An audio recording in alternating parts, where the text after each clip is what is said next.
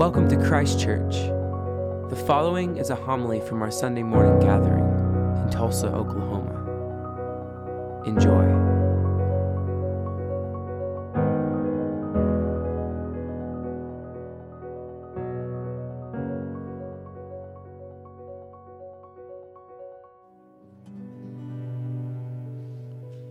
May the words of my mouth and the meditations of all our hearts be acceptable in your sight, O Lord, our strength and our Redeemer. Amen. Please be seated. Dietrich Bonhoeffer was imprisoned during World War II. He was part of the resistance movement in Germany, and he found himself in concentration camp. And Bonhoeffer, in writing about his experience, said this about the season of Advent.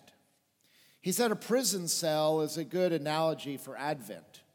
One waits, hopes, does this or that, ultimately negligible things. The door is locked, he said, and can only be opened from the other side. Advent, as much as any time in the church year, is a time for us to acknowledge our dependence upon a Savior who is outside of ourselves. It is a time in which we name the fact that our world that is around us is not right in the way that we think that it should be, and that we need somebody to save us.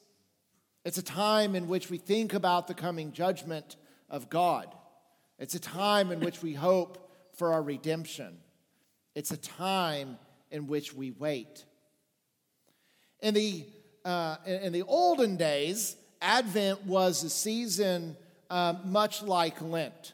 You went through the period of time and you fasted from eating rich foods. You avoided any sort of alcoholic drink. You lived life as simply as possible, much like I'm sure your Advents are today.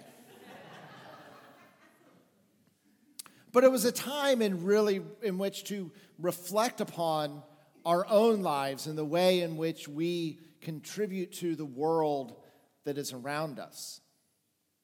On the third Sunday of Advent, when we light a pink candle, it stands for the word rejoice.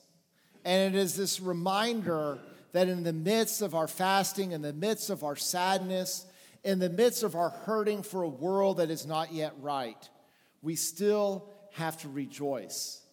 And we still have to hope. During Advent, we really get some powerful message from the Old Testament prophets about both the judgment and deliverance of the world. There's a story that an author shares in her book about these prophets, and she begins by reflecting upon a priest in Rwanda. If you remember, in the mid-1990s, Rwanda was embroiled in a civil war in which rival tribes were literally massacring. I'm not saying that word. They were. Why can't I say that word? Yes, each other.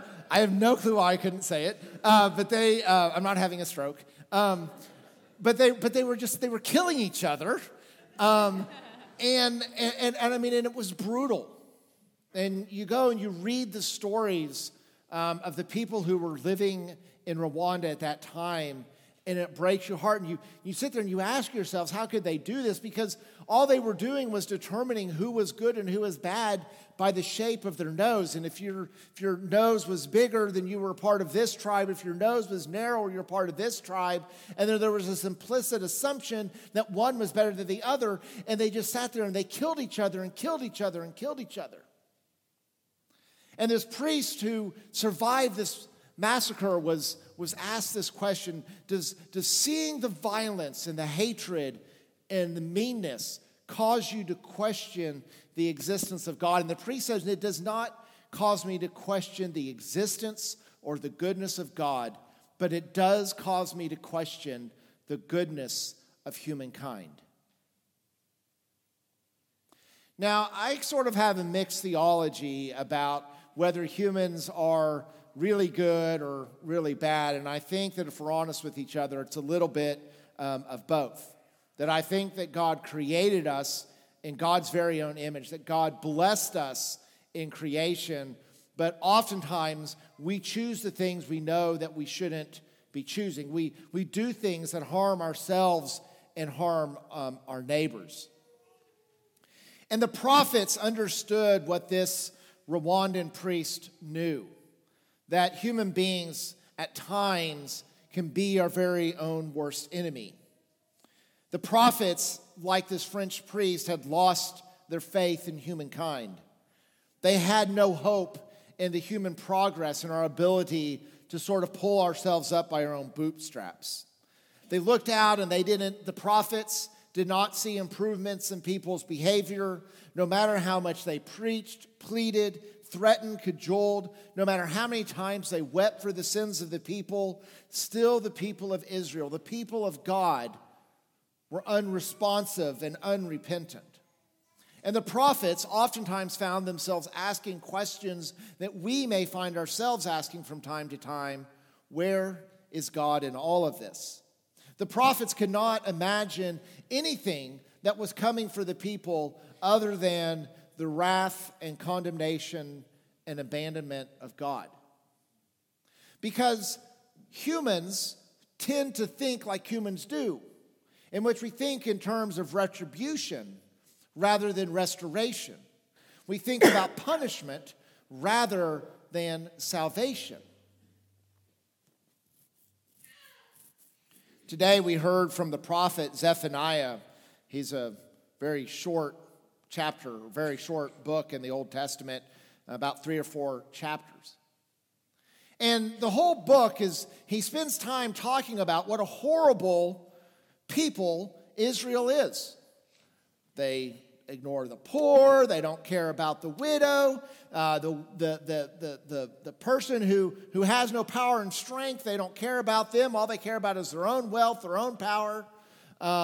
They sit there and they worry about the ritual purity of the religious actions, and they just don't give anything about the world around him. And then, out of nowhere, Zephaniah comes. After spending all this time talking about what a horrible group of people they are, he says this: "Sing aloud, O daughter Zion. Shout, O Israel. Rejoice, exult with all your heart, O daughter Jerusalem. The Lord has taken away the judgments against you. He has turned away your enemies. The King of Israel, the Lord, is in your midst. You shall fear disaster no more." And there is this constant tension for those of us in the religious life about the coming of the judgment of God, which is very real, and also the grace of God, which is as real as well. John the Baptist is preaching a baptism of repentance. He's in the wilderness, and nobody goes out to the wilderness except for if they're trying to get lost. But everybody hears about this wild-haired guy named John the Baptist. Scripture describes him as sort of wearing some funny-looking clothes, and he ate locusts and wild honey, so he ate this weird diet. And so people come out and they hear him, and he must have been a good preacher. And John the Baptist sees all the people coming out to hear him and see him, and he sits there and he says, "You brood of vipers, you snakes." Right? This is not a warm greeting. What are you doing out here? And the people who hear that message, what they really are wanting at the bottom of their heart is they're wanting grace. They're wanting forgiveness. All of us wrestle with something within ourselves that we sit there and we lament. Maybe it is something that we have done in our past. Maybe it is something that we are currently doing. Maybe it is just looking out into the world and saying, why does it seem to be this way? And the people turn to John the Baptist and they ask him, what is it that we are to do? And John says, stop being a people who hoard your possessions. Give freely to others. For those of you who collect taxes, don't collect more than you're supposed to just enrich yourselves. Those of you who are in positions of authority, don't abuse your position to enrich yourself. Ultimately, John came to teach them and to tell them that grace is here. Forgiveness has arrived. Invited them to live in a different way of being than a way in which we are simply in competition with each other and trying to see how we can enrich our own selves. And this message of grace is a message that is lost in our own society. We are so addicted to the idea of retribution and punishment that we do not give room to people to change and to grow. The reason we want a judgmental God who will go and smite people is that there are really people who need to be smited. But two, is we believe that God is every bit as closed-minded and judgmental and angry as we are. That it is difficult for us to imagine a God who can be harmed and says, I forgive you. A God who, when his son is killed, brings the son back to life.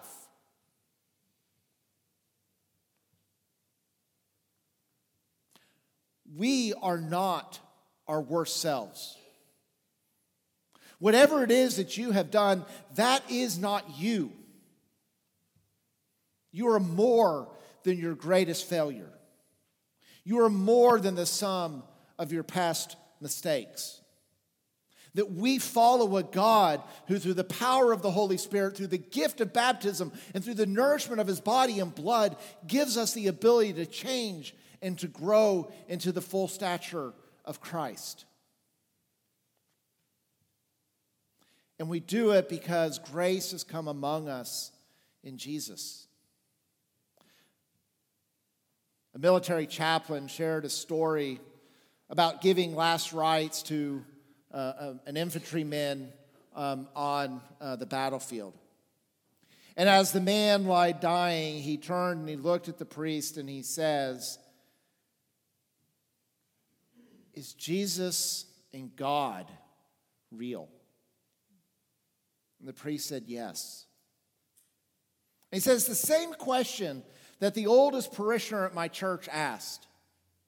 And he says, the thing that we have to know is not our ability to get it right, but that when we look at the face of Jesus and his ability to forgive, his ability to look past our failures, right? The woman who was committing adultery, who the law says should be stoned and killed, he says, all right, you without sin, go on, throw it at her.